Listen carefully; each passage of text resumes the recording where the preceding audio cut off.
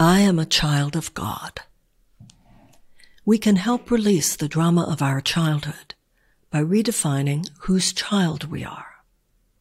We are products of our family of origin, to be sure. But who is that exactly? Our mortal parentage or our immortal one? It's an important distinction because we inherit the legacy of whomever we think sourced us. We might have inherited limitation and fear from our mortal parents, but we have inherited miracles and love from God. Our worldly parents might have been wonderful people, or they might have been scoundrels, but the larger point is that they are not who created us.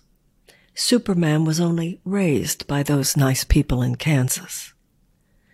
Understanding that God is our true father-mother, and all humanity, our brothers and sisters, delivers us to a more respectful attitude toward our biological family and more able to receive the inheritance of God.